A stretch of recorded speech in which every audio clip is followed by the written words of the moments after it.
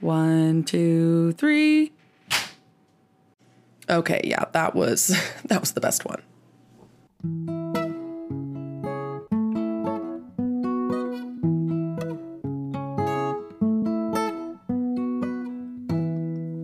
The book was better. Happy almost Halloween, everyone. Alrighty then. Okay. Hello, and welcome to another episode of The Book Was Better. I'm Kaylee Clark. I'm Taylor Collette. And today we will be talking about the fifth Harry Potter and the Order of the Phoenix. However, before we get right into that, we have a couple other things to talk about really quick. Do you want to get that started, Tay? Yeah, so just a reminder of all of our social media platforms that we're on. We have Facebook, Instagram, Twitter, and then we just started up recently a Pinterest page as well because we... a lot of, nerdy stuff is on Pinterest, and we're always talking about nerdy stuff. So we lots of graphics and stuff, too, that we make. So. We post our original stuff on there, and then we also repin a bunch of stuff on there. So if you like Harry Potter or any nerdy stuff, definitely follow us on there to get your daily dose of nerdiness. But you can find us on any platform at TBWB. Hold on, I blanked there. At TBWB Podcast across all platforms. And be sure to give us a like and follow, review, rate, whatever it is on whatever platform. It would be much appreciated. Doesn't take very long, and it helps us out a lot. Yep. You can rate us on Facebook. You can give us a 5-star on Apple Podcasts. Anything like that helps us to not only know that you enjoy it, but also helps to get us out there a little bit more. So we'd appreciate that. Also, this is something I'm really curious about. And so speaking of social media, you can go onto our Instagram or Facebook pages specifically to answer this question that I'm posing now, which is, who do you think is worse, Voldemort or Umbridge? I don't want to influence anybody's opinions. I'm just curious to know what you think. I'm not even going to say what I think right now. I mean, we're going to say what we think later on, but... Not right. But anyway, I don't want to influence anybody to think one way or the other on what I think, but I'm curious to know, and we'll share the results, of course, but go let us know on our social media at TBWB Podcast who is worse, Voldemort or Umbridge, just because I'm curious. And they both Voldemort suck. is the villain of the entire series. Serious? What am I saying? Of the entire series. I've got Sirius Black on the brain, clearly. But Umbridge is pretty dang awful, even in just this one book. Mm-hmm. So, a couple other things. We have not only a new director for this movie, but a new screenplay writer as well. And I found it to be pretty dang obvious. So Harry Potter and the Order of the Phoenix was directed by David Yates. Screenplay was by Michael Goldenberg, and music was by Nicholas Hooper, also a new person. So yeah, you could definitely tell this one took a turn. Yeah, I felt like the vibe, the transitions or lack thereof, I don't know. This movie was a little bit harder for me to follow, honestly, in understanding the spans of time and what was happening in Harry's head and emotion wise. It wasn't very clear. I remember watching this movie, and then like after not reading the books for a while, I would watch the movie and be like, wow, this is insane. Then I read the books and I was like, oh no, it's not that crazy. They just made it seem weird in the movie. Like the whole sequence of events and everything that's happening, you're just like, whoa, what?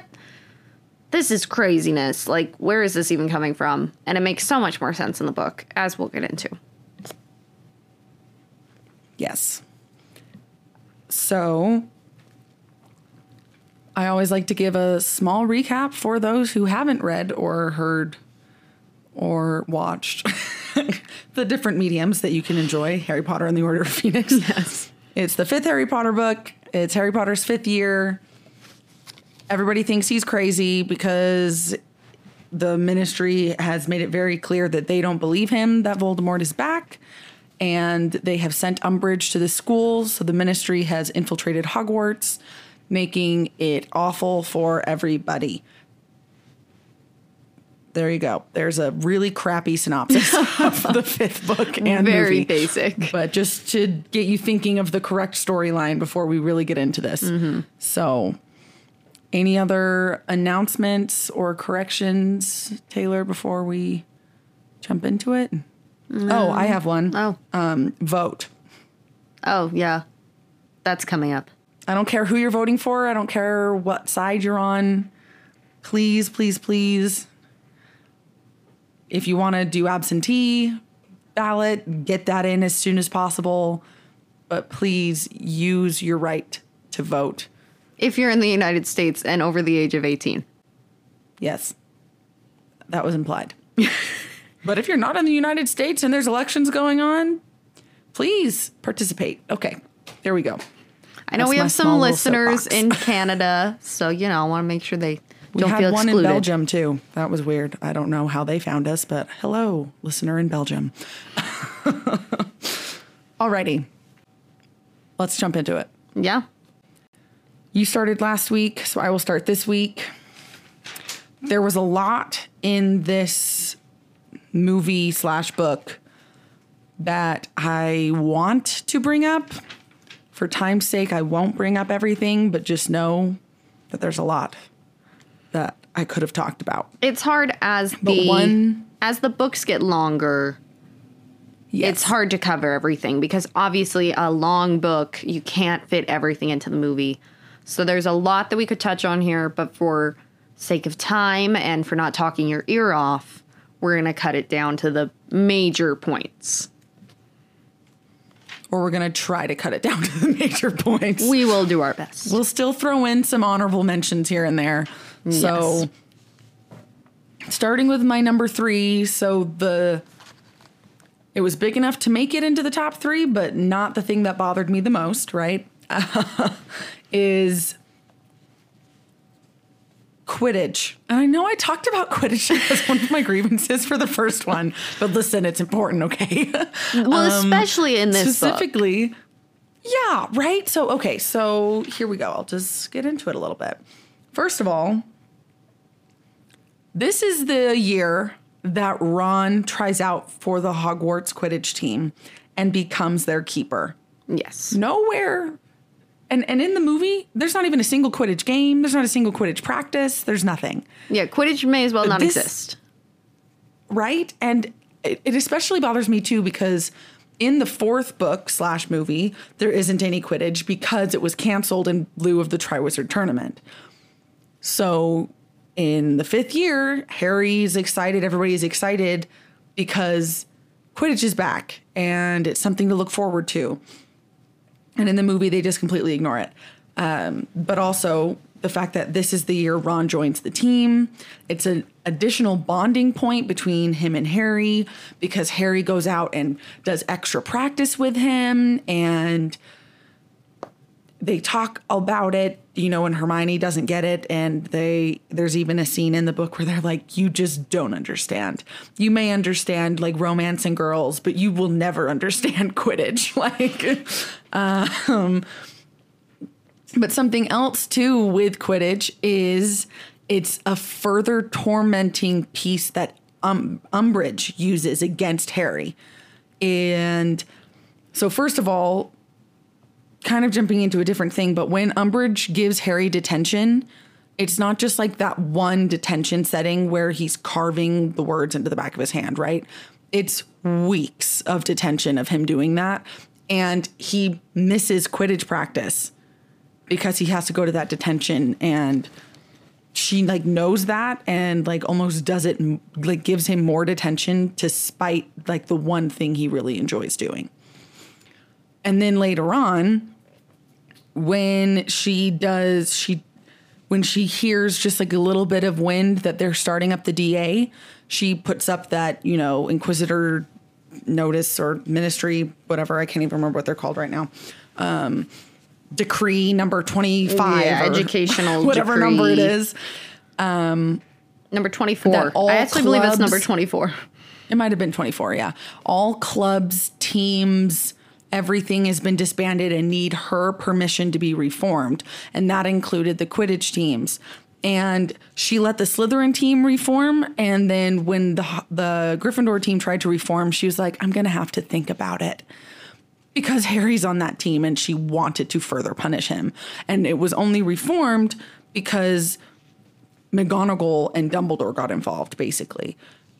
And then later on, Malfoy taunts and is really mean and awful after Gryffindor beats Slytherin in the first Quidditch match of the year.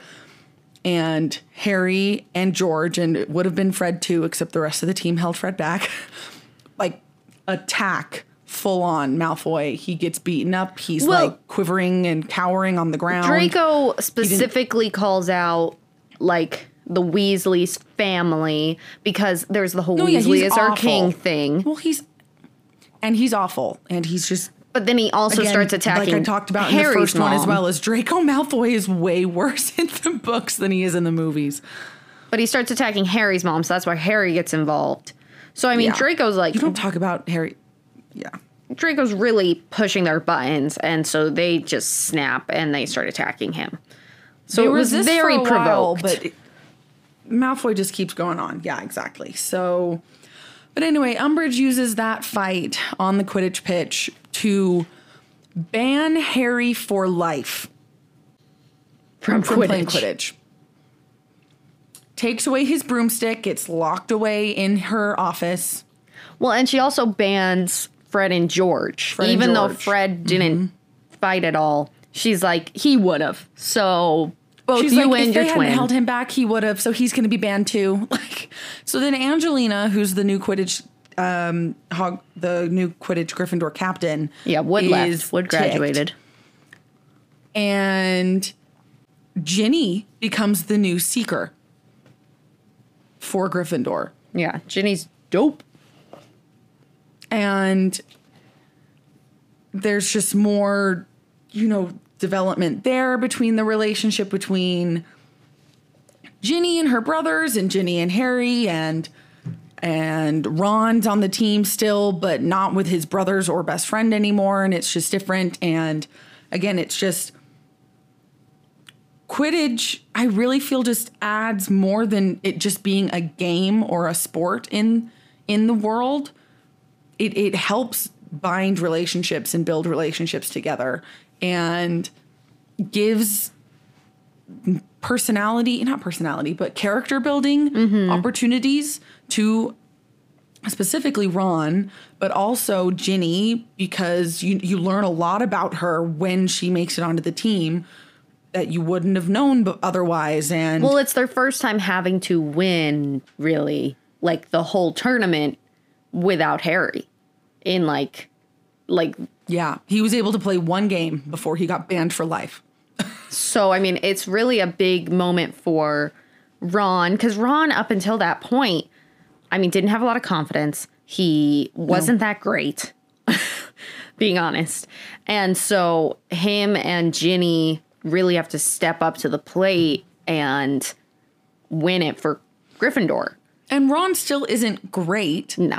And the thing is, and they specifically talk about how Ron's really good until he realizes people are watching him and then he starts making mistakes. Which I get But that. it's like, you got to get better and you'll get better with practice is one of the things that like Angelina and Katie even say. So, which is why they won't let him resign. Yeah, when he Harry and tries. his brothers get kicked off. He's like, okay, then I should just resign, right? And they're like, no, you have to. You have to stay. So, I don't know. It's something fun, again, that they cut. It's something that adds character. It helps build more relationships. And I just missed it when the entire fourth one already didn't have any Quidditch. The fifth book actually has quite a bit of Quidditch in it, but the movie erased all of it. Literally all of it. Literally, yeah. They didn't even include a single game. So, Well, and then I and- think that explains things later on, right? Like, why doesn't Harry just fly on his broom to? You just there's more things later on that Well, and when Fred and George understanding that he's been leave, banned from the Quidditch team and has his broom locked in Umbridge's office, and it just explains its context, right, for further things that happen in the storyline. And So, when Fred and George leave, they summon their brooms. And then they fly around and do all this crazy stuff. And part of the reason that they are flying around at that point is to kind of rub it in Umbridge's face. true. So like you said, just more context there. So that's, I won't go into it more than that, but that's a big thing that I think is really missing from the movie. Even if they had just put a little bit of it in. It was just sad to see. Well, it's especially because they do include it in the next one, Yeah. but it suddenly, they like include things from this book in the next one, right? Because it's Ron makes the team, I think, in the 6th movie. I haven't watched it yet, but I've seen it before, so. Well, Pretty sure. because in the 6th book, he does have to retry out. Yes, but it's just weird. They But do they include made it it in seem that like one, he but was they trying skip out it. for the first time. For the but first time, He yeah. retries out in the So- next one. Spoilers. Spoilers, yeah. But yeah, so okay. Won't go into more than that. What's your number 3? Okay. My number 3 is another thing that they completely left out. So prefects, which are a thing at most schools in England. We don't really have them here in America. But they have prefects at Hogwarts. We have student council. I'd say it's similar to that. It's not quite the same. They're like student officers. Yeah, Sure. student council, more or less. Sure. Listen, it's something to compare them to, okay? But fifth years are the ones that become prefects. That's when they pick them. And so Harry, he deals with the whole hearing thing at the beginning, and he's like so distracted. And then they get their letters, and he remembers, oh yeah, prefects. And Harry doesn't get picked as a prefect. It's Hermione and Ron that get picked as the 2 prefects. And it's a really big deal because at first Harry's like, are you kidding me? Like, why didn't I get picked? Like, I'm way better than Yep. Ron. Well, and And I it's think like- Tonks even says, like, or is it Tonks? I think it's Tonks that asks, like, at a headquarters, like at dinner or something, after they find out, like, no, it's not Tonks, it's Kingsley. Yeah. Asks, like, why didn't Dumbledore make Potter a prefect? You would have thought he'd make Potter one, right? Well, To, and like, show he Hermione, when believes in him Hermione and comes blah, blah, blah. in, she assumes that Harry is. And then Harry's like, it's him. And so it's this really, I'd say Ron big, gets all offended. it's this really big growth opportunity for Harry and Ron to realize, like, no, like, he's not better than Ron. Like, yeah, he's, a little bit, but like, this is Ron's he's had opportunity. more, like, face-to-face situations where he's faced danger than Ron. Yes. But yeah, it was kind of like, even though I've gone through these experiences, that does not make me a better wizard or a better friend or a better blah, blah, blah than Ron. And yeah, it was like a good growing. So he has to get over that bitterness, and then he ends up being genuinely happy for Ron. And then he finds out that his dad was never a prefect. It was Lupin who was the prefect. So that actually makes him feel better too. He's like, oh, well, my dad wasn't one, so I don't want to be one. And so you find out that they're prefects. Ron's mom is so excited because Fred and George are the only ones in the family that haven't been prefects so far. And she even says, But she even says, that's everyone in the family. yeah, and Fred and George go, what are we, neighbors? Like, they're so great. And so they have this big party to celebrate, and the Mrs. Weasley buys Ron a new broom to congratulate him. And that's the broom that he uses to get on the Quidditch team and play Quidditch, and it all ties together. He's all like, I figured with the new broom, now he could try out. Like, yeah. And so they have this big party, everyone celebrates, and then once you get to Hogwarts, you find out that Draco Malfoy and Pansy Parkinson are the Slytherin prefects. And so Harry has to hold back even more against Malfoy because Malfoy's like, I'm going to give you detention whenever I get the chance, like, and he just abuses his power, really. And so Ron and Hermione have to remind Harry, like, hey, he's a prefect now. Like, you need to be careful. He can screw up your life. Yep. More and so than normal. Off of that, with, like, the prefect thing is Percy, who is left out of this entire movie. He's shown for, like, a hot 10, second. maybe 20 seconds during Harry's trial. Yeah, but it's not like they explained. don't really explain it. They don't go into it. Yeah. So I'll go into it. So essentially, when the Ministry came out that they essentially don't believe Harry and they think Dumbledore's a crackpot, Percy sides with the Ministry because he's been made Cornelius Fudge's personal assistant. So the Minister of Magic's assistant. Yeah.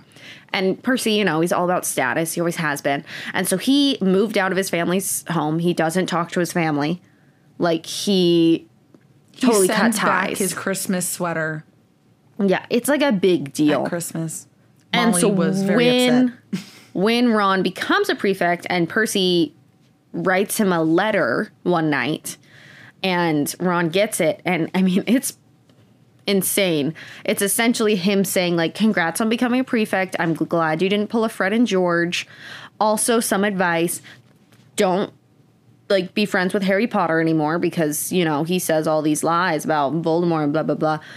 And so he tells him to cut off all ties with Harry Potter. Mm-hmm. And he's like, I know you have to be careful because I'm sure he can be violent sometimes. And, like, all this just total garbage. And Ron is ticked. Well, and he tells him, like, you shouldn't be in leagues with Dumbledore. This year there might be a point where, like, you're going to have to choose sides and you really shouldn't choose Dumbledore's side. Yeah, like, for your future's sake. Parents, like, for your future's sake, you need to make sure you're on the right side. Like, he's like, you should talk to Umbridge. She's such a great person. Like, such a great... You're like, oh my goodness. And confide so he in her, and Ron just gets angrier and angrier as he ends up throwing the letter into the fire, and it just burns, and he just ignores Percy because it's just a load of baloney. But it's very... Harry thinks it's funny. Yeah, Harry laughs. He's all like, if you want to cut ties with me, I promise I won't get violent. And even Hermione's in shock. She's like, oh my goodness. But I think it's interesting that they cut out all the prefect stuff and all this stuff with Percy because in later, like, the next couple of books, as, like, at the end of this one, when they, like, the Ministry has to accept that Voldemort is back. And then Percy essentially has to get his foot out of his mouth and try to make amends with his family because he's like, oh, you guys were right the whole time. And maybe I shouldn't have been so blinded by status. It takes almost until the 7th one, I feel like, before they're fully reconciled. Yeah, I agree. But it all stems from this and with the prefects going on. And so, and then in the end, just wrapping up my point, Harry, when he's having the long discussion with Dumbledore, one of the things that comes up is Harry's like, why wasn't I made a prefect? Because he's curious, because honestly, most people thought he would. And he feels like he deserved it. And it's not that he doesn't like Ron. He's not happy for Ron. But he's just kind of curious. Like, Dumbledore, what the heck? And Dumbledore says, like, I didn't want to give you more on your plate. Because, like, you already had so much going on. Dumbledore just thought it better to give it to Ron and let Harry kind of have a break there. Yeah, Harry didn't need any more responsibility or looks or, attention, anything because like that. Because it does talk about in the book a lot where Hermione's able to take it all in stride, but, like, Harry and Ron both struggle because fifth year is the year of their owls, which is like, Don't I spoil. don't know, That's my I would next maybe point. consider it to like ACT.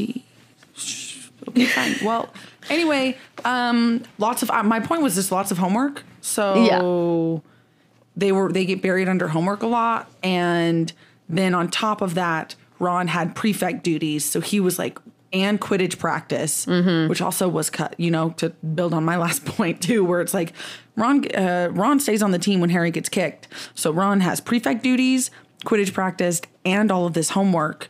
And it's like Harry felt buried. Ron was really buried. Yeah. So And Harry had so much going on, what with everyone, like, not sure if they believed him or not. And then he also had to deal with just being Harry Potter. Occlumency lessons. And then, with dealing with Snape. Snape. And then dealing with Dumbledore ignoring him and dealing with... And his weird dreams. Yeah, he had a lot going on already. So... But it was an interesting conversation, like part of the conversation Not that the that he movie had. portrayed any of that very well, because the movie did not portray Harry well or explain it's so bad. the connection with Voldemort very well. It just confused you more, in my opinion. It was cringy. It was weird. It's the only word I could think of. It. I get it's harder. I'm trying. I get it. It's hard to portray The subtleties like that. like subtlety of like emotion and like a invisible connection, and why and Harry feeling Voldemort's emotions at odd times where they didn't correlate with how he should have been feeling. And but I kind of feel like they kind of just gave up and didn't even try, other than having Daniel Radcliffe do weird like neck movements and stuff with I his hated that. head. Like, I was like, that's not One of the worst That's not- portrayals no. of Harry Potter, that's not what it is. I would say. Yeah. So, anyways, so that's my number 3 is I wish that they had included prefects at least a little bit. I think it very easily could have been something that they touched on. They didn't need to include the big for party, sure. but they easily could have said like, oh yeah, Hermione and Ron are prefects. And Harry could have been like, oh, what? Okay, cool. And like, it could have been this whole 2-minute thing instead of having these weird scenes with Harry doing his weird neck stuff. Well, and they cut out that stuff, and then instead, it was just weird. Anyway, we don't have time to talk about everything. I'm gonna move on. Yep. What's your number 2? Okay, my number two is how they completely left out the Rita Skeeter article. Yeah, this is an interesting one. I feel like this was so big and pivotal in the book, and in the movie, I feel like it doesn't make a whole lot of sense when people start suddenly believing Harry more. Seamus just out of the blue goes, sorry, I believe you now. Like, okay. Thanks. And in the book, there's this whole thing with Harry meeting with Rita Skeeter in Hogsmeade at the Three Broomsticks with Hermione and Luna, because Luna's dad is the editor of The Quibbler. Did they even And explain that at all in the movie? They have Luna holding the Quibbler upside down in the carriage at the beginning of the movie, and like that's it. That's it, though. They never mentioned that it's her dad that runs it. No. But anyway, so they have Harry, Rita, Luna, and Hermione basically is still blackmailing Rita into Hey, she not deserves writing it. falsified articles. And so then she technically blackmails her into writing a very true stick to the facts article / interview with Harry about what he experienced and saw when Voldemort returned in June. Which, And up until this Luna's- point, Harry's been very quiet about it. He really doesn't talk about it. Everyone's doesn't super want to talk about curious. it. Like, all the kids in Dumbledore's army are like what And happened? over and over, he's like, if you're here just to hear me talk about Cedric, you're going to be disappointed because I'm not going to. Yeah. And so it's like it's kind of a big deal that he's talking about this in like a public interview. And it answers a lot of people's questions. And he even says when he resigns himself to doing it, he says, I get that this is something that a lot of people want to know. So if I'm going to do this, I'm going to do this right. And this way, hopefully I can talk about it now and then hopefully won't have to talk about it again.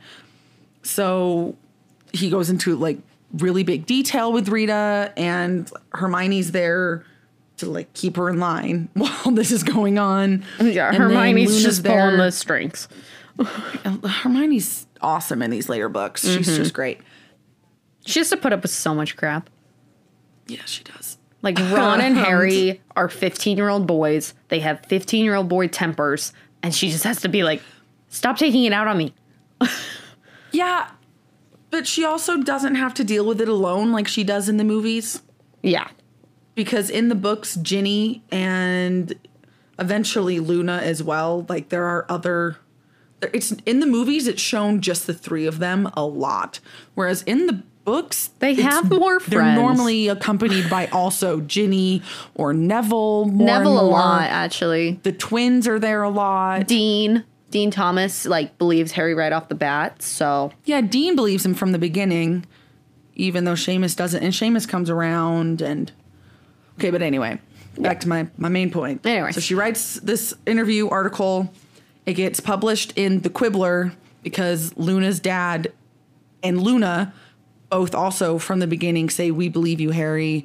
We've always felt like The Prophet was like a rubbish newspaper, blah, blah, blah. Well, something that you also don't get, with The Quibbler, is The Quibbler, though, isn't necessarily known for its, like, true articles. Well, not necessarily. No, I wouldn't say not known for its true articles, but it's known as being, weird and far-fetched. Because they say, like, that, like, essentially, at the beginning, Harry takes the Quibbler from Luna in the carriage, or in the train car, and he reads some of the articles, and one of them is, like, Sirius Black isn't really Sirius Black, he's this singer guy, and he's totally innocent. And there's another article that's, like, Fudge, has a secret... What was it? He's secretly having goblins murdered and assassinated. He drinks their blood, and it's like Harry's like, it's got conspiracy theories in it. Yeah, it's like the conspiracy theory magazine. And Luna will just spout stuff off. She'll be like, well, because and you see that a little bit. She's all like, it keeps away the Nargles, and everyone's like, what the heck is a Nargle? But she was like, Fudge is worried about Dumbledore having an army, but he has his own army of these weird, fire ghosts. Fire spirits. Everyone's like, what? They don't exist. And she's like, how would you know? And she's and like, Luna, where's the proof? And Luna I think and it's funny when Hermione's like, where's the proof? I haven't seen them. When it's like, she's also trying to encourage people to believe Harry without physical proof. Yeah. It's just kind of Luna a funny and Hermione don't get on super well in the beginning. Well, but also they meet Luna Lovegood on the train to Hogwarts, and it's Ginny who introduces them, not Hermione, because Luna is a fourth year. So Ginny is the one that shares classes with and Luna. Ron and Hermione are in the prefect's cabin. So it's just Harry with Ginny, and then they run into Neville, and they're like, and then I can't find a Luna train car. And then Ginny's like, oh, we can sit with Loony Lovegood. And Neville's like, okay. However, Neville does have that weird plant called a Mimblus Mimbletonia. Mm-hmm. And they did keep him having his weird cactus plant thing in the movie. Yeah. So. But anyway, back to my original. Sorry, I digress. These are all other things that we felt were weird that they didn't do the right way. But anyway, so Rita writes this article, and it goes in the Quibbler.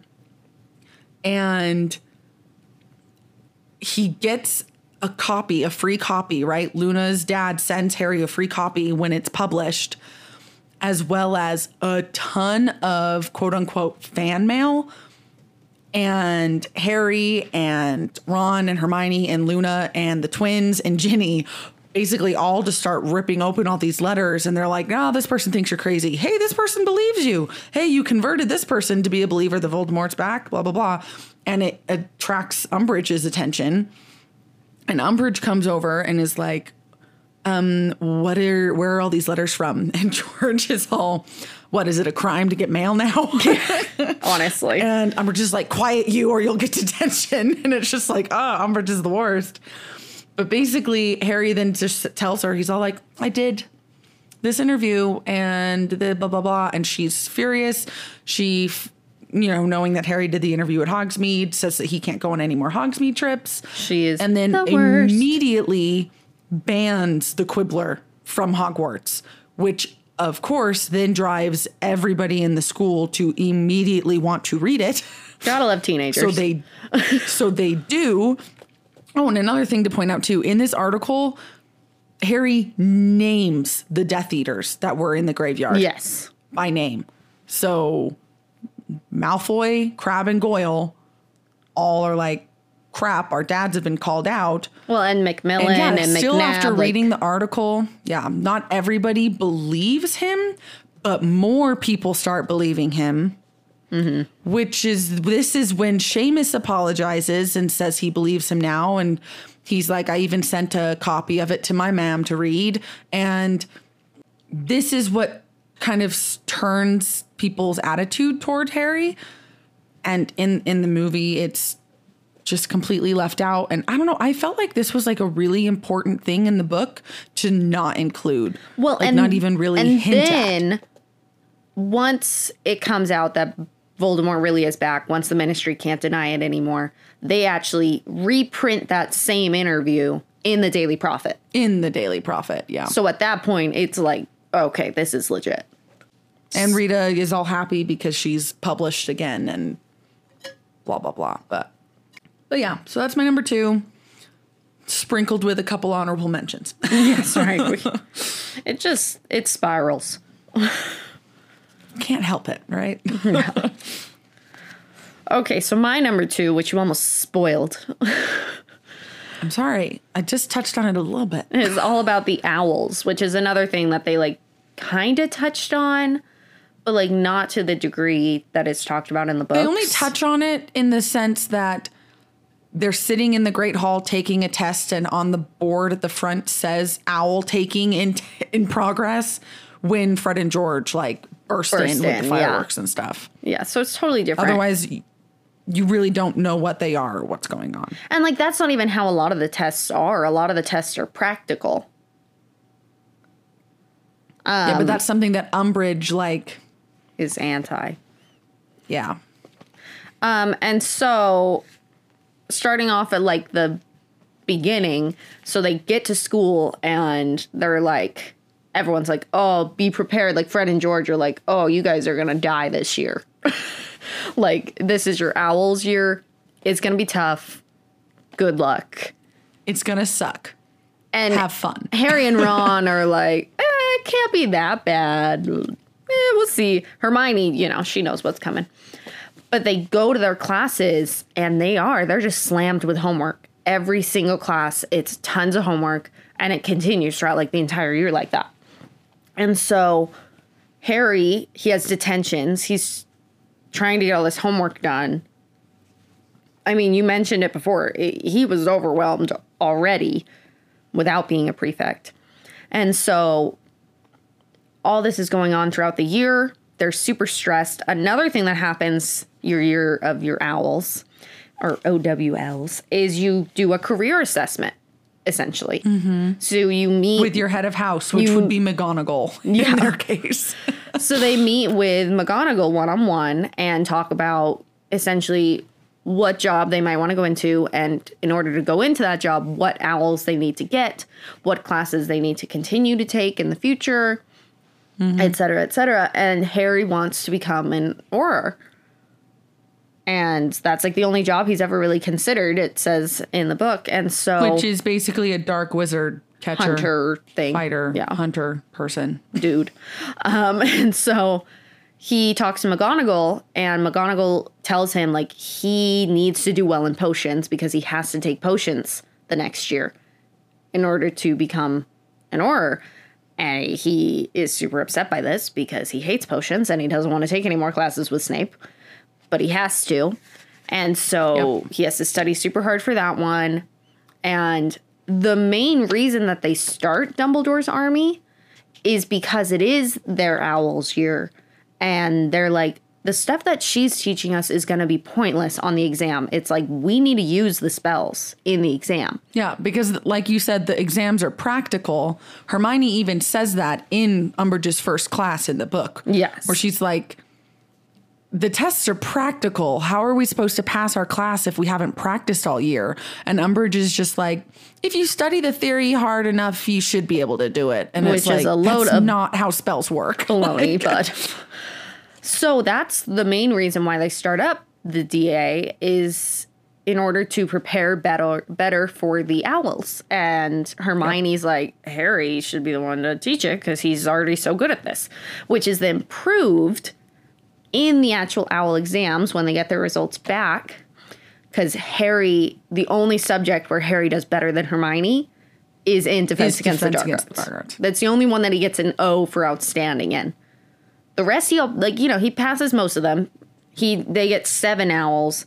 They don't pass, Ron and Harry both don't pass divination and history of magic, which they're not required to continue taking to become an Auror, so they don't really care about it. Because Ron's also interested in becoming an Yes. Auror. That's something else that they've kind of talked about it together, and they like ask Hermione, and she's all like, I'd like to do something more worthwhile. And Ron's all like, more worthwhile than catching dark wizards? And she's like, yeah. And she talks about spew a little bit there too. But it's this whole thing throughout the year where owls are this looming presence. And it's actually during the history of magic owl test that Harry passes out and has a dream about Sirius. It's during one of his owls. It's not during the whole thing with Fred and George. Yeah, no, that's not correct at all. Yeah, he's like mid-test and he just passes out and has this dream and then leaves. So it's no wonder he didn't pass his history of magic one because he didn't even finish taking it. Nope. So, but with the owls, I really wish that they had shown even just a little bit more in the movies, like how crazy it was and how stressful it is. Because I think it makes it more relatable as a more like a school environment. It's like you said, it's kind of like in America, we have SATs or ACTs, that it's like a big deal because that kind of determines what colleges you can get into, stuff like that. And so for them, it's like this big deal. And when I was in high school and I was, rereading these books like I always do, I could relate to it so much because I was like, oh man, yeah, it's a crazy year. So stressed all the time. So even if they had been able to show like little clips of just doing homework late into the night and little bits and pieces. Yeah, it's that added stress of also having no sleep. Mm-hmm. Because it talked about all the time how Harry was up till 2 in the morning, 1 in the morning, way past midnight because of detention and then having to finish his homework still. Yeah, because he would get back from detention at midnight some nights and then still have 2 hours of homework left or 3 hours. Mm-hmm. And he'd fall asleep in the common room because he was so exhausted trying to get his homework done. It was a crazy year for them. It's no wonder they all have short tempers. Like, yeah, it's stressful. You're exhausted. You're a 15-year-old. You need your sleep, and you aren't getting it. And you're channeling the Dark Lord's emotions. Yeah, Harry had a rough You're going to year. be a little short-tempered. I feel like so many people hate Harry in this one. And if you just watch the movie, I totally get it because he's so annoying. But in the book, you get it. Because, like, he's angsty. Don't get me wrong. Oh, yeah. He's definitely angsty. And he is an annoying teenager at parts in the book. Yeah, he's 15. He's still also lighthearted. And he still does kind of joke around with, like, Harry and Hermione. Not Harry and Hermione. Ron and Hermione at different points. And the movie just doesn't portray that very well, if at all. So, yeah. So, yeah, that was my number 2. Just wish there'd been more about the owls. Say that. Well, not to mention, too, because they do, in later books and or movies... Crap, my iPad's dying again. Oh, no. My children, kill it. Okay. Like, they talk about like the scores you need to get. And I don't know, I thought it was really interesting. Like their grading system. Yeah. It's like an O for outstanding, an E for Exceeds expectations, and A for acceptable. Then what is it? A for acceptable. I know there's a D. Yeah, but there's one above D. There's one above D. Yeah. Then there's, it's T for terrible. Mm-hmm. Then D for dreadful, I think. Yeah, dreadful. And then T for troll or something. We're I not don't sure know. if that I one's can't real remember. because it's Fred and George that say that. And Harry's not But sure if he should believe It's just them. kind of funny because when they're like, I got an A, like an A to us is the best grade you can get. An A to them is not. Like, Yeah, it's right. so it's the barely passing grade to them is A. So it's like a C to us, like passing. You Yeah. passed. Like, Which is what So- Harry and Ron get in most of theirs. it's what they strive for. They're like, as long as we Yes. get an A. But the thing with another thing though that I just thought of, Snape says like towards the beginning of the year, in order to make it into his 6-year class, you have to get at least an E on the potions owl. And Yeah. so Harry is relieved that he gets an E on that one. He's like, I don't know how I did it, but I did. So And again, that's just more, right, like character building, giving the characters more depth, giving a perspective and a look into their lives beyond Hogwarts, what they want for their wait. futures, their aspirations and interests. I just remembered something. I don't think Harry does get an E on that one. He gets an A on that one, and he's super bummed. And then next year, Snape ends up not teaching potions, and so he's able to take it anyways. Sorry, I just remember that. Spoiler for the next one. I think you're right, too, yeah, because Snape finally gets the Defense Against the Dark Arts. Position in the next one. Oops, spoilers. Okay. But yeah, it does. It makes Hogwarts more of like an actual school, not just this place where crazy stuff happens. Yeah, exactly. It's not just a setting for their adventures. It's a school Yes. for their futures. Yes. Okay. Numero uno. Well, let's do some honorable mentions first because I have a couple, but I'll try to be quick about them. I was going to say we've kind of been doing them throughout, which is why I was. But there's a big one that I definitely want to touch on, and then a couple of small ones that I can just knock off really fast. okay. Like That's true. I do have a the couple more fact that things I'd like to mention too. They left out Dobby entirely. Again. That's what I was going to say. Dobby's actually the one that tells them about the room of requirement, and Dobby. I don't know. Dobby's just awesome. Wait. This isn't long enough. I need an extension cord or something. Sorry, Derek's helping me Save your plug in my iPad. Yeah. It was at 70%. And it's died this quickly. Which is just fantastic. Nope. So yeah, Dobby's not in it. But yeah, Dobby's not in it, and that's important. The fact that Ginny has a boyfriend is totally left out, and that's the only reason that she like talks to Harry like normal in this one, is because she's essentially moved gotten on. over him. And it's become normal. Yep. Yep. Okay. Well, I think we should also mention that Umbridge is awesome. Yes, they did an amazing. Well, she's not awesome. She's terrible. But the actress But, who like, portrays the her. actress for her is perfection. Yeah. And the pink and her office with the cats and all the pink and the doilies and the fluffy. They did a really good job there. It's all pristine. Bummed that they didn't include Lockhart. Yeah. So let's real quick. Saint Let's just talk about Mungo's. St. Mungo's Hospital in general. So after Arthur Weasley is attacked, in the movie, the next thing you see, he's like at home for Christmas. But in the interim there in the books, they go and visit him at St. Mungo's. Which is the whole reason they celebrate. Oh my gosh, Derek. Okay, let's take a timeout while I do this. Okay, cool. Back at it. Okay. Okay. St. Mungo's. St. Mungo's. The whole reason they celebrate Christmas at Grimmauld Place instead of the Burrow is because Arthur is not well yet. Yeah. And St. Mungo's is in London, and so is Grimmauld Place. Like, Yeah. you don't get any explanation, or it's just weird in the movie. Yeah. Yeah. So they go a couple times, and one of the times that they go, they see a couple different people, one of which is Lockhart, which you mentioned. Mm-hmm. Gilderoy Lockhart, who had his memory obliviated so badly that he has to be hospitalized. He's in one of the more, like, permanent resident wings. Because his memory, he, like, doesn't remember anything for that, like, super long periods of time at this point.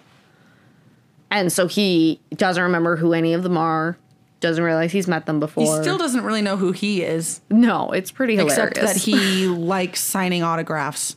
Yes, he remembers that.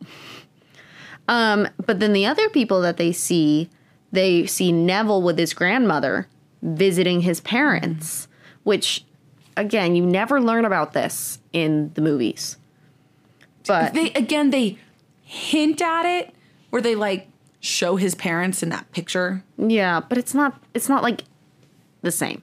It's not explained because well. they're in that same permanent resident ward. Because they were tortured so badly, so much by Bellatrix Lestrange that they have permanent brain damage, and they don't even recognize Neville.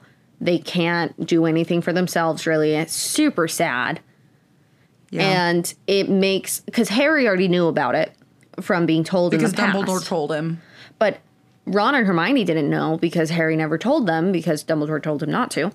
And so when he made him swear he wouldn't. When they find out, it really puts Neville in a different perspective in their mind, and they, like, definitely feel bad for him, but they also, you know, respect him for trying and pushing through and, like, trying to be brave for his parents. Speaking of Neville, leading into in the DA, in the movie, they make it look like Neville's struggling really hard, and that it takes him a really long time to, like, finally be able to do the, like, beginner's jinx of, like, Expelliarmus. Whereas in the books, it specifically mentions that other than Hermione, like, Neville's one of the first to get things, and it's obvious he's working really hard at them. And that scene at St. Mungo's kind of puts that into light, where you see that, like, Neville lost his parents in a way, not in the same way as Harry, but he, you know, lost his parents because of the dark arts and Death Eaters and Voldemort. And it kind of puts in perspective why in that field he tries so hard and it clicks and he gets it, because he knows firsthand the importance of it. Well, and he also at one point saw his grandfather die. And so in addition to Harry and Luna, Neville can also see the Thestrals. Mm-hmm. Which they don't really explain in the movie. And he and Luna can, as well as Harry, can also hear voices coming and see the mist in the archway. Veil room thing. They can see the veil in the, Department of Mysteries. Yeah. So which, poor Neville, always getting shafted portray here. Harry in a weird way in the movie. It's fine. Speaking of the movie, can we just touch on really fast when they initially take Harry to Grimmauld Place and they're flying on the brooms, they just fly willy-nilly through all the Muggle towns. Oh gosh. Millions of people see them. Having a fun time. It's so poorly done. Whereas, it's not poorly done when you look at it from a movie perspective, where they wanted it to look cool and entertaining and fun. But it's so inaccurate. Moody is like, he took them really high up into the sky, so they were, like, covered by the clouds. It was freezing. He kept making them change course. They, like, flew over Greenland or something. Well, and he was like, okay, now we're gonna double back and then come back. And it's finally Tonks going, we are frozen. We're not doubling back. Just go. We're just gonna go there now. Yeah. That part always bugged me whenever I watched the movie. I was like, this is so wrong. They would never do this. So Tonks was great. Tonks was really well done. I really like her. I wish they had included a little bit more and explained a bit more that Tonks is Sirius's cousin. Well, all of Sirius's family tree isn't like super well explained. Like the fact that he's related that scene to itself was kind of Narcissa weird, and to Bellatrix and to... So yeah, so the fact that, and you kind of later learn, right, in later movies that Bellatrix and Narcissa, which is Malfoy's mom, are sisters. But yeah. Tonks's mom, Andromeda, is also one of their sisters. Mm-hmm. But she married a Muggle, and so she was essentially like thrown out of the family. Disowned by the Blacks, Yeah. same as like Sirius, because she didn't follow the pure blood line and tainted the blood. And you blah, learn blah, blah. about Regulus in this book a little bit. Mm-hmm. Who obviously comes back as a very important character in the 7th. Yes. Well, and in the 6th. Yeah. Yes. He gets brought up more. You know who wasn't represented well? Cho Chang. This is one that almost made my, like, I almost talked about it as my top 3. It's not even... She was not shown well. She was whiny and... Well, they completely... Cho's not the one that squeals, quote unquote. It's her best friend who does. Yeah, they totally left out Cho's best friend, who is the one that actually gives away Dumbledore's army. Not Cho. And she only joined Dumbledore's army because Cho made her. Because... Yeah. But, like, Cho and Harry go on, like, dates and... Well, and it shows them actually, like, breaking up for a good reason rather than just like, oh, you told on us, I'm not talking to you anymore. Again? Like, no, they go on a date on Valentine's Day to Hogsmeade, and Cho essentially just wants to talk about Cedric, and Harry's like, I don't really want to talk about Cedric anymore, and she gets all in a huff about it, and Harry's like, starts crying. I don't think that this is gonna work.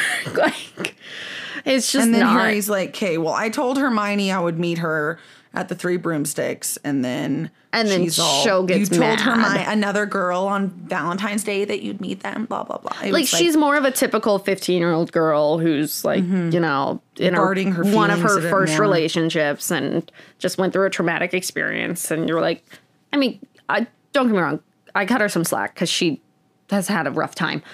But it just makes more sense. Their relationship happens more naturally. It ends more naturally. So then in the next one, when Harry moves on, so to speak, to his next relationship, it's smoother. It makes more sense. Yeah. Okay.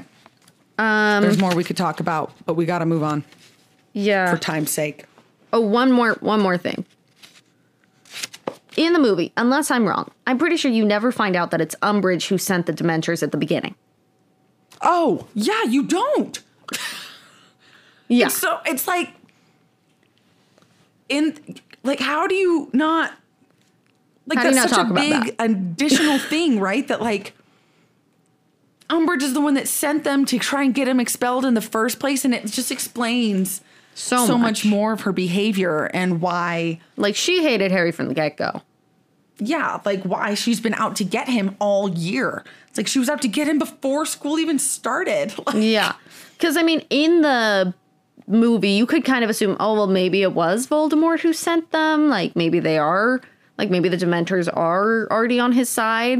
And it's like, no, they're still under the Ministry's control at this point. But it came from Umbridge, who was within the Ministry. Well, and it's Dumbledore who even says in the trial, like, okay, then I assume you're going to do a full investigation at the Ministry then, because someone if you're sent so them. sure that they're still under Ministry control, that means that somebody at the Ministry must have sent them there. Why would they have done that? Blah, blah, blah. Yeah.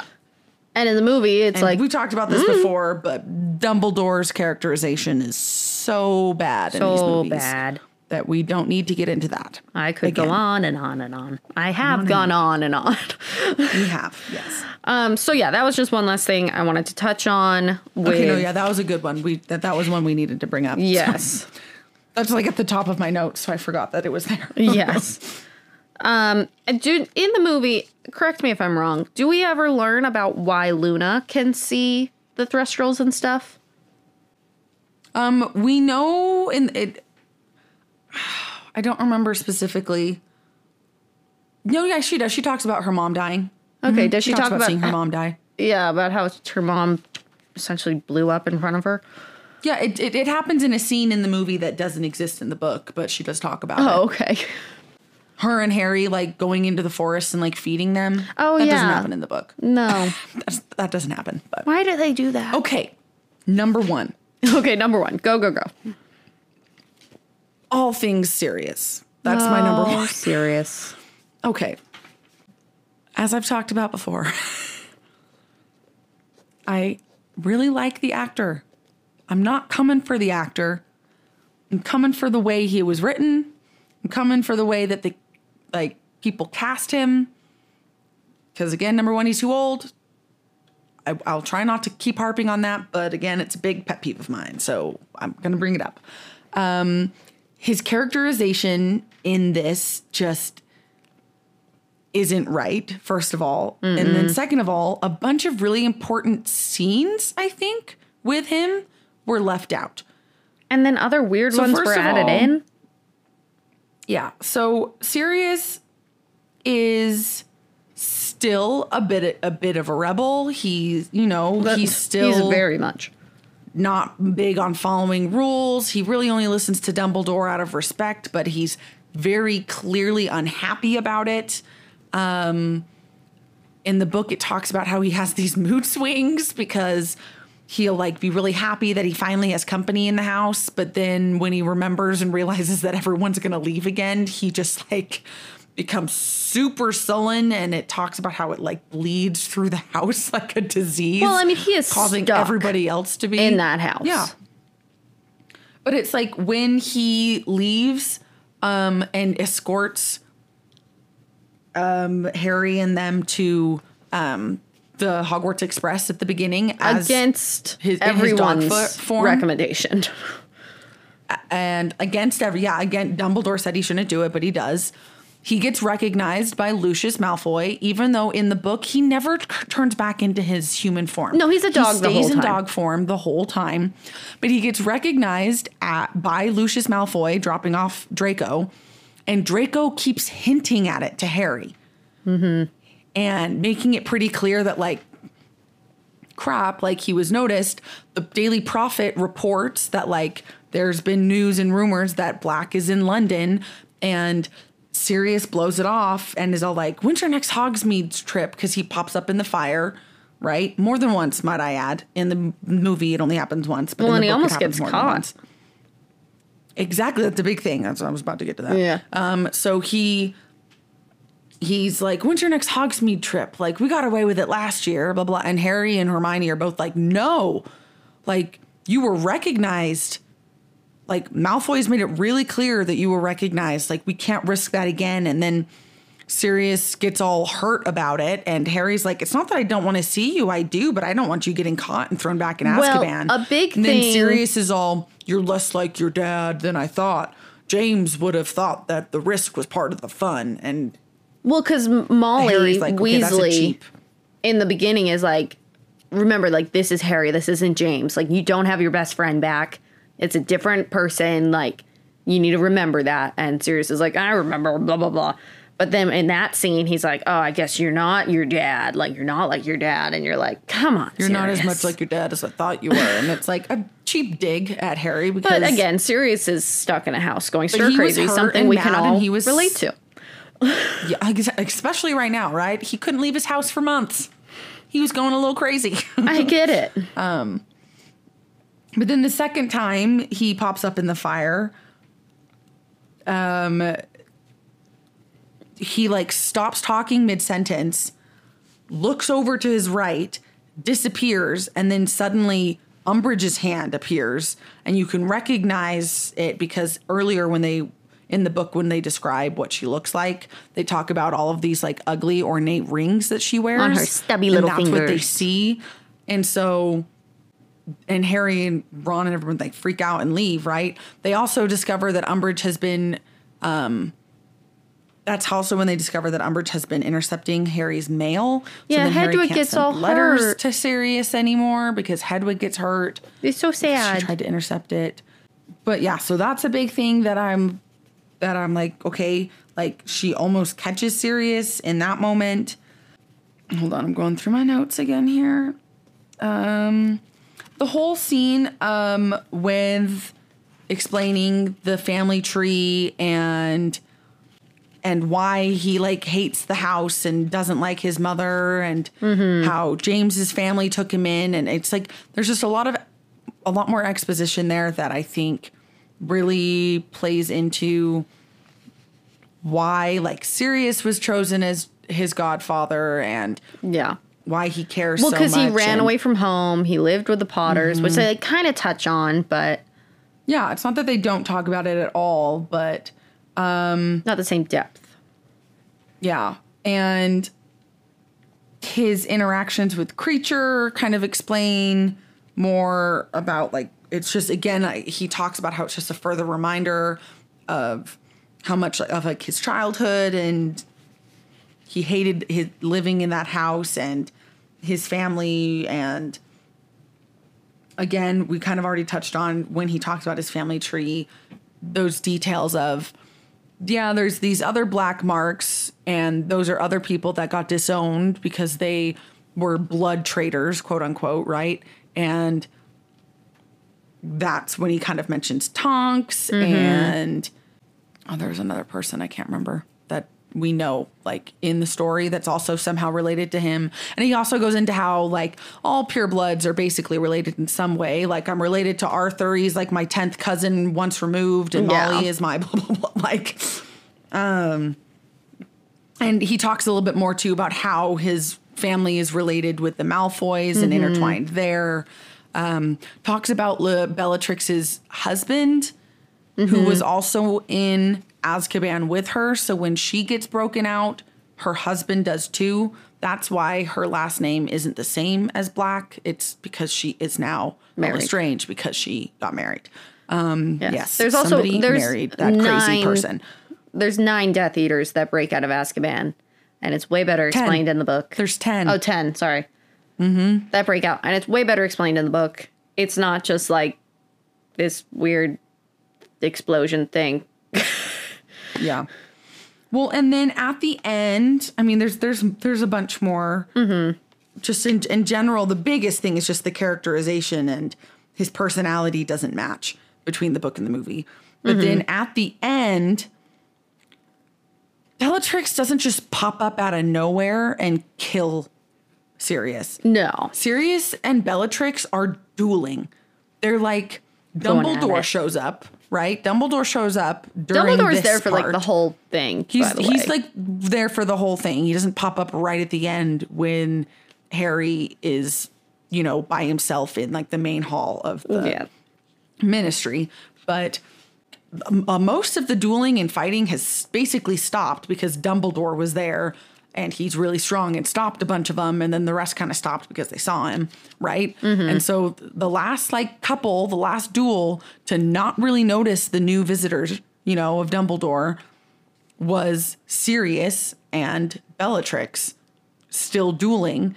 And it talks about how Sirius is kind of like right? Because they're cousins. He's known her since he was a kid. Yeah. And he's kind of, you know, being haughty and cocky. Cheeky. Like that's Sirius's personality, right? And he's laughing and he's all like, what? That's the best you can do, blah, blah, blah. As he like blocks another one of her strikes. And it's during that like cockiness kind of thing that she strikes him in the chest. And they were fighting in front of the veil, right? But Harry's not right next to him. He's kind of further across the room watching this happen. And Sirius falls through the veil. And then Lupin does grab him and stop him. But it's not like Sirius...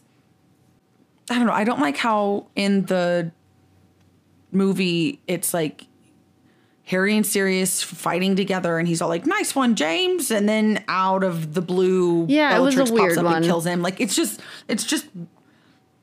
yes. In the book, Sirius, you do see like he's living vicariously a bit through Harry and trying to like hold on to the memory of his best friend through Harry. Yes, that's true.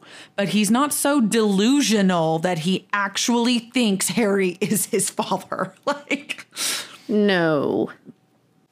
I mean, it still makes me sad. I watched the movie and Sirius dies. I still cry a little bit. Like, I still don't like it. Still makes me sad. But I will say it's definitely sadder when you've read the books because you have a better understanding of who Sirius is. of their He's relationship been more involved. and yeah. And so it's definitely a lot sadder. Well, because again, this extends kind of from one of the things I talked about in our last episode with book 4, where Sirius isn't in the third one, not really around, and then suddenly in this 5th one. Like, Sirius has been there for Harry since he escaped, basically. Yeah, so it's since much they more discover that relationship intense. at the end of the 3rd one. Like, they are writing each other constantly. He pops up in the fire from time to time. He sneaks out and, like, the books really build that relationship so that this death, whoops, I just hit my microphone. Sorry, I talk with my hands. This death hits really hard if you really understand the relationship there. Yes. And in the movies, they don't quite build it that way. Still sad, but doesn't. Well, and then at the Doesn't hit the same way. end, towards the end of the book, Harry has this conversation with Nearly Headless Nick about, he asks him, he runs and finds him, and he's like, is there any chance that Sirius became a ghost? And Nearly Headless Nick is like, no, most wizards, like learned wizards, don't decide to do that. Like, they just move on. And Harry's so upset because he felt like Sirius was his last, essentially, parental figure. And now Well, he's he even gone. says to Hermione, like, he's the last family I have left. Yeah. And he was like hoping maybe he'd become a ghost or anything like that. And there's a whole thing with the two-way mirror that Sirius gives him. That Sirius has one mirror, Harry has another, and they can use it to communicate. But Harry never uses it out of just like not wanting to, He's afraid. He doesn't want Yeah. to get Sirius caught. And then he finds it again at the bottom of his trunk towards the end, and he tries to contact Sirius so desperately, and he's just so sad about it. And it's a very dramatic and very depressing scene, in all honesty. So, Oh, yeah. yeah, it was just, Oh, it was did a your lot husband more. just walk in? Yes, he did. And he's having a coughing fit. We have husbands interrupting us this episode this week. Yeah, it's one of those weeks. But yeah, I feel like Sirius's death in the book is just so much more potent and sad, and the movie just doesn't portray it very well. I try to. But like I said, it's not like it doesn't still hit you with sadness, but Yeah. not the same. Yeah. Could be better. Mm-hmm. Alrighty. Okay, finally, my number 1. So I want to talk about really the entire Department of Mysteries, expedition, scenes, everything, book versus movie. So in the book, first of all, there's the fact that when Harry has the whole dream thing, and Hermione and Ron are like, we don't really know if that's, that could be Voldemort baiting you. And so they do end up using Umbridge's fireplace because it's the only flue system that's still set up That's in Hogwarts. one that's not monitored Yeah. the same way. So Yeah. they do end up contacting Grimmauld Place, but it's Creature who answers on the other side. And Creature straight up lies and says that Sirius isn't there, even though he is. And so it's really sad that, Creature's kind of like the reason that Sirius died in a way. But they totally left that out. Yep. And so it just seems like they go off on this Because adventure. they do go through the effort to try and double check it. Yes, they do. They want to make sure before they go run off. So that's the first thing. And then they get there, and it's not like they just run in and then boom, it's the Room of Prophecies. Like they actually, they go through a lot of different rooms. Weird, so like brains. So there's the brain room, which is very intense because Ron gets attacked by one of the brains, and then he actually has scars from it for the rest of the series. These tentacle, like, you know, swirling scars going up his arm that he had, like, up around his chest, and they never go away. And that was a huge scene with Ron that totally got cut. There's the death chamber with the veil. Like, split up when the Death Eaters show up. Yeah, which they did kind of show, but not really. But not really, because in the book, when they get split up, they basically go into different parts of this Department of Mysteries. Yeah, there's like the space chamber, which is like this essentially like replica of the galaxy. There's the time room, where there's like a bunch of time turners and stuff like that. There's the chamber with the veil, like the death chamber. And then there's the Room of Prophecies. And there's a bunch of other rooms too that they don't even go into. But like the Department of Mysteries is a lot of different rooms where a lot of different stuff happens. Yeah, it's a full department. It's not just a room. And so I wish that they had at least... Well, and they also talk a little bit too in the book about how the people who work there in the ministry are called unspeakables. Yes. Because they're all a little weird and funny because they can't talk about any of the stuff they do in that department. Yeah. And so I wish even in the movie, if they had just like shown the different rooms, like during the fighting, it would have been cool to see the different stuff going on.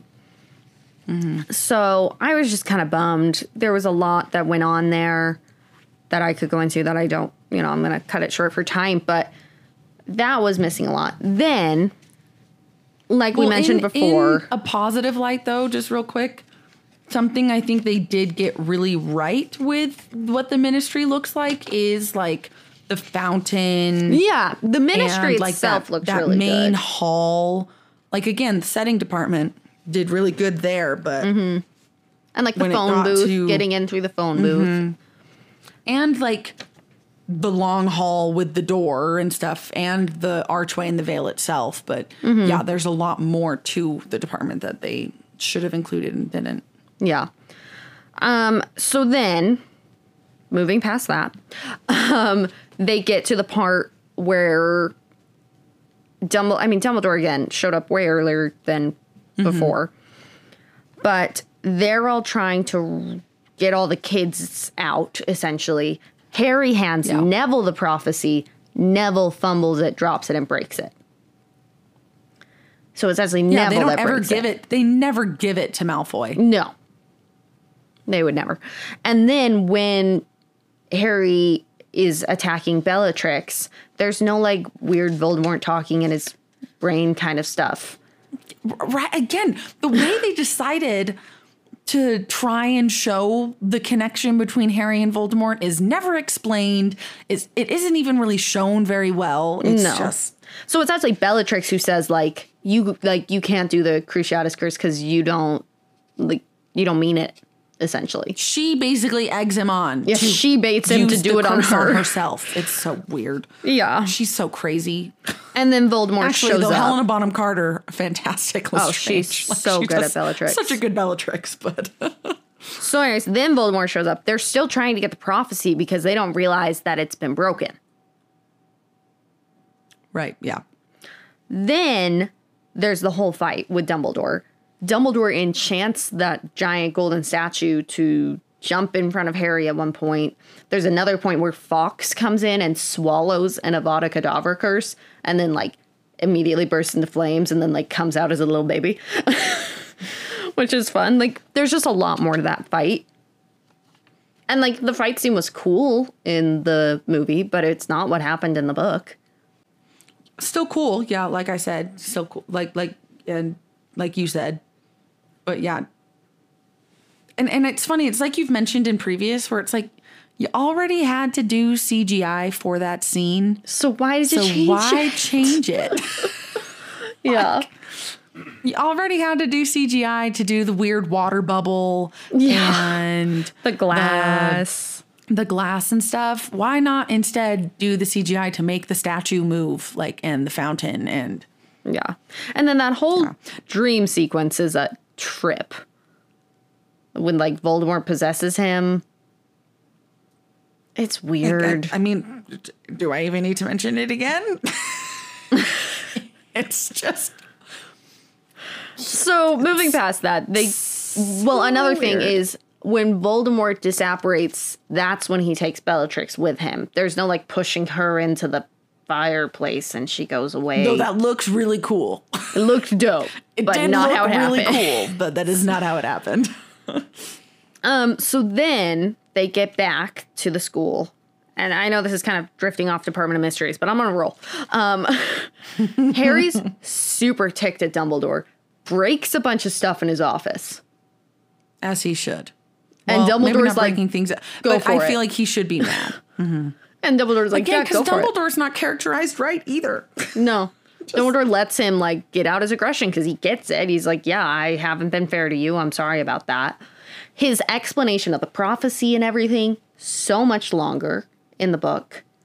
You learn about how Neville could have been the chosen one. Like, because Harry and Neville... Because they have the same birthday. Yeah. They, like, and their parents both fought against Voldemort. They were both in Dumbledore, or not Dumbledore's army, the original Order of the Phoenix. Like, and the reason that Voldemort chose Harry is because because his mom was Muggle-born. And so he was a bit, like, he's like half-blood, kind of like me, and, like, you know, stuff like that. And so he picked Harry, and at that point, the prophecy became about Harry. Up until that point, they weren't sure. Which is why also in the Department of Mysteries, in the movie, right, they go, Harry, why does this prophecy have your name on it? And in the book, you clearly see that the original name of the prophecy is like the initials of Trelawney, because Trelawney is the one that gave the prophecy. And it says the initials of Trelawney, 2 initials of Dumbledore, and then it says about Lord Voldemort and question mark, Harry Potter. Yeah. Because at first they didn't know like who the boy would be, and then it became about Harry Potter. So, like, Voldemort really chose his own demise. He chose his fate. Yeah. He also explains why Also, Harry... I remember when the books came out. Like, I remember when that was like a big thing, and the 7th book hadn't come out yet, and everyone was like, maybe it's going to be Neville instead, blah, blah, blah. And it's where they didn't really understand that it's like, no, Voldemort had already picked. Like, yeah. And, like, in Neville the movie... can't suddenly be but Neville's still awesome. In the movie, they really emphasize the, like, neither can live while the other survives. And they really focus on that, which it's important. But, like, there's a lot more to the prophecy. There's a lot more, yeah. We just talked about. And Dumbledore gives a full-on explanation. And then he Which also... is why Voldemort wanted it. And then he also explains why Harry has to stay with the Dursleys. Which, I mean, I think is an important explanation, because from the movie perspective, you're like, why does he keep going back there? Like, they're the worst. Why doesn't he just go back to Grimmauld Place or go to the Burrow or whatever? And it explains because Petunia is Lily's sister, and Lily died to save Harry, and they have the same blood, like, some of Lily's protection is still on that house. Remains. Yeah. So while he's there, Voldemort can't touch him.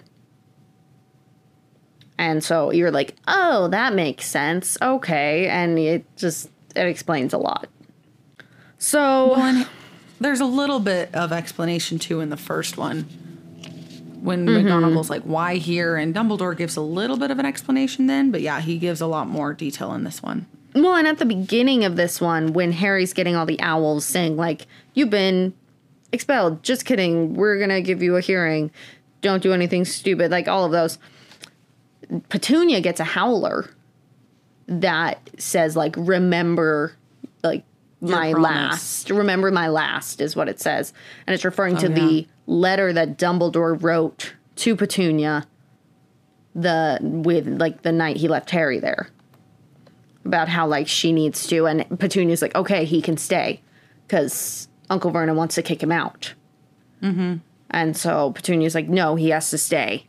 And so that's why he's allowed to stay. And Harry's like, who is that letter from? And she's like, never you mind. Like, and it's from Dumbledore. And Dumbledore was like, no, you cannot kick him out. Like, you know, he has to stay.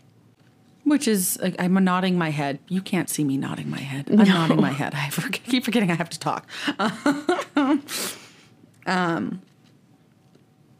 Yeah, which gets, there's maybe not so much in the movies, but in the books, you do get a little bit more info and stuff on that relationship and Petunia and For whatnot. sure. So,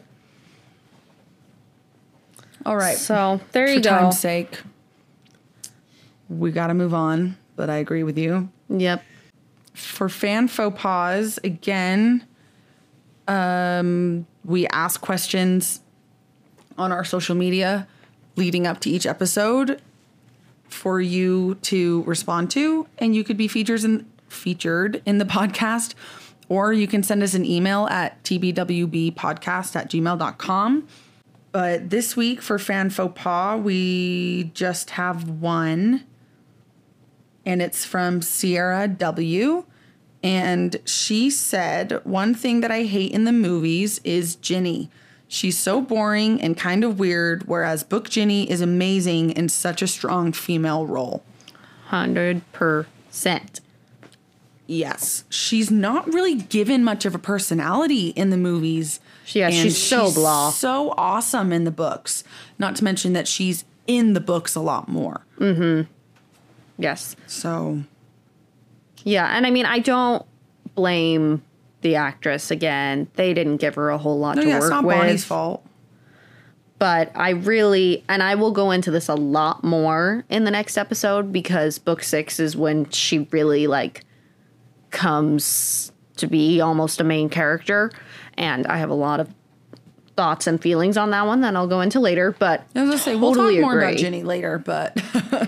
Yeah, in this one, like when you read the book, she's in a lot of it. She's got some great lines. She gives some good like advice. She's an amazing She's the fighter. one that comes up with the Dumbledore's army name. Mm-hmm. It's Ginny. Ginny comes up with it. Yeah. And so I just wish that you were able to see how awesome she is, because I feel like a lot of people watch the movies and they're like, why did Harry end up with Ginny? Like, that doesn't make any sense. And then when you read the books, you're like, oh yeah, never mind. That makes sense. She's super awesome. Yeah. Yeah. So we couldn't agree more with you there. Mm-hmm. I think we just have one last thing to do. Yeah. That's the most important question. Was the book better? Yes. Yeah. Yeah. This one especially. The 5th one is rough. I mean, not as rough as the last one was. No. But I love the 5th book. It's one of my favorite books. Yeah, And it's one of my favorite books, really too. don't like the movie. the 3rd and 5th ones are my favorites, and they both have Sirius in them. Yeah. I guess Sirius is one of my favorite characters, but I do appreciate the movie for what it is. It's good, but book is way better. still cool, still has cool sequences, and it still tells the story that it needs to tell. Mm-hmm. And we understand that there's time constraints, like you mentioned earlier, with these longer books. You just can't get as much into the movies.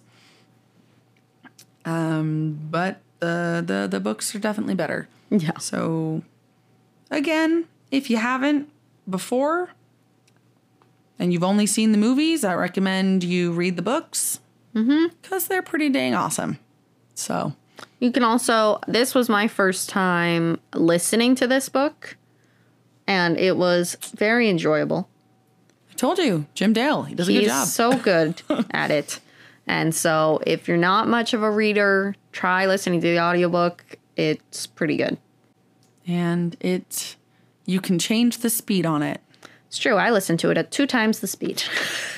So if you don't want to listen to how many hours does it say? It's a lot. Like- It's like 16 16, hours. 17 hours. Yeah. No, that's how much I had remaining at one point. I think total it's like a day's worth of listening. Yeah, it might be 24. You don't want to listen to a full day's worth of book reading? Speed it up. Okay. Yeah, double time. As long as you can still understand what he's saying. There you go. Okay, well, but that was Harry Potter and the Order of the Phoenix. Join us next time in 2 weeks to talk about the Half-Blood Prince. We're getting down. We've only got 3 more Harry Potter. So if you are not super into Harry Potter, don't worry. We're almost out of this. We will be continuing onward. We've been asking for opinions and feedback, again, on our social media platforms about what book you want us to do after this. Quite a few votes for Hunger Games, quite a few votes for the Twilight series. Surprisingly. So you can continue to send in your recommendations and opinions on what we should do next. But until then, we will see you, not really, but talk to you next time about the Half-Blood Prince. So, until then, Goodbye. goodbye.